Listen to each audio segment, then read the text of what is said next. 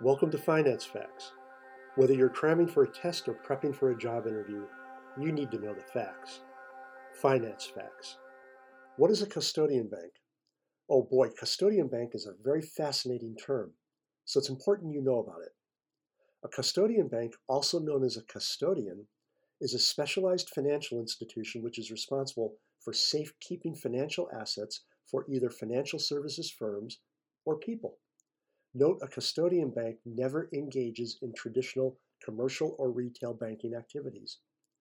Tasks entrusted to a custodian bank include safekeeping securities like stocks or bonds, safekeeping commodities such as gold or silver, safekeeping currency, arranging for settlement of securities, executing sales and deliveries of securities, tracking tax information on assets held.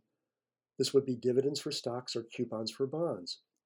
Administer corporate actions on securities held. This would cover rights offerings, splits, or tenders. Send information about meetings and proxies to shareholders.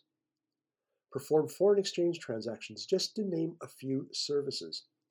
The most innovative custodian banks are always devising new services. For example, cryptocurrency custody is an important new service offered by many custodian banks.